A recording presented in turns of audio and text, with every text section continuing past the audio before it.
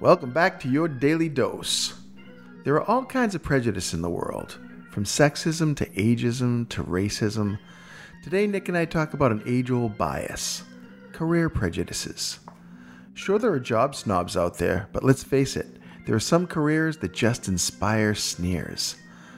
Listen in and see how your list of reviled professions compares to ours.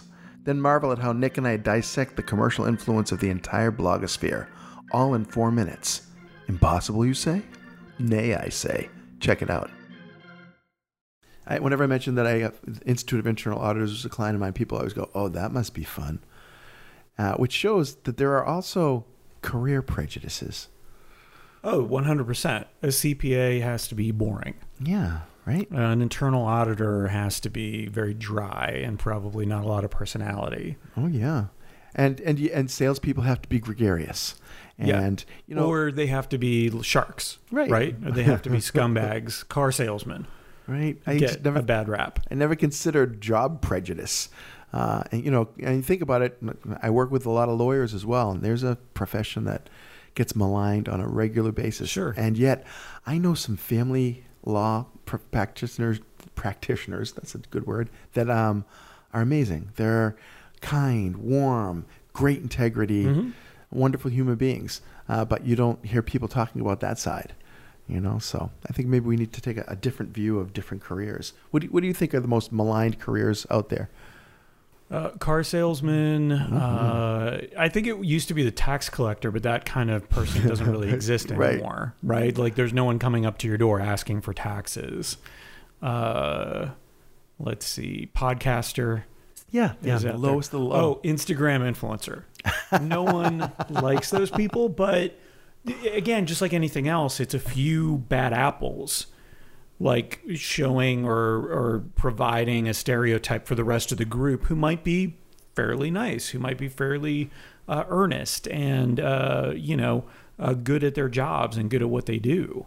So I know a lot of what I would consider influencers, whether it's Instagram or other social media, that are good people that do really good by the communities that they live in, the businesses that they highlight, et cetera, et cetera.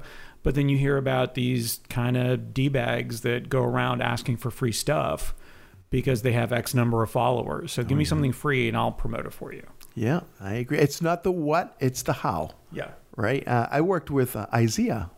They were one of my clients for a while, and they worked all of the blogosphere and all of the influencers, and it's amazing. They were hugely unpopular for a while. Well, something, I think Ted Murphy would be the first person to acknowledge that they had earned that by the manner in which they approached it. And they were kind of, I won't say they were forced to become much more transparent in the way that they approach things. The industry kind of just was forced to become more transparent, and that's the right thing to do. We've got people out there who are trust agents.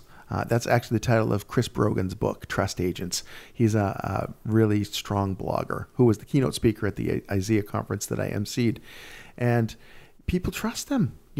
People feel like they know the blogger because they've been following them and reading their stories. And then all of a sudden this person is talking about how great Kentucky Fried Chicken in the bucket is. And you're like, wow, I should probably try that. They've never steered me wrong before. Bingo, and they're getting paid for that experience. And how often do you think they don't like the products that they've been paid to evaluate? So I don't think it's really unbiased research. It's marketing. I hope that in those cases, and I've talked to some of the people, I've interviewed some of the people who do that sort of thing, and if they don't like it, they're not going to post about it. Right. And that's what I can deal with. That's what I care about is if that, that to me has a kind of ambition that still is trying to promote certain things and potentially increase your readership so that you can offer up and get paid at some point. And everybody should get paid for what they do. Yeah. But in a way that doesn't take away from the type of content that you're producing. I wonder if that's a basic rule of that industry is if you like the product, we want you to write good things. But if you don't like the product, don't say anything, because how often are you going to want to send products to somebody who, when they don't like them, they go viral with how much they hate the product they just tried. Hey there, it's Nick. Whether or not you like the term influencer, a genuine influencer, I mean, an influencer who is genuine, is a joy to follow.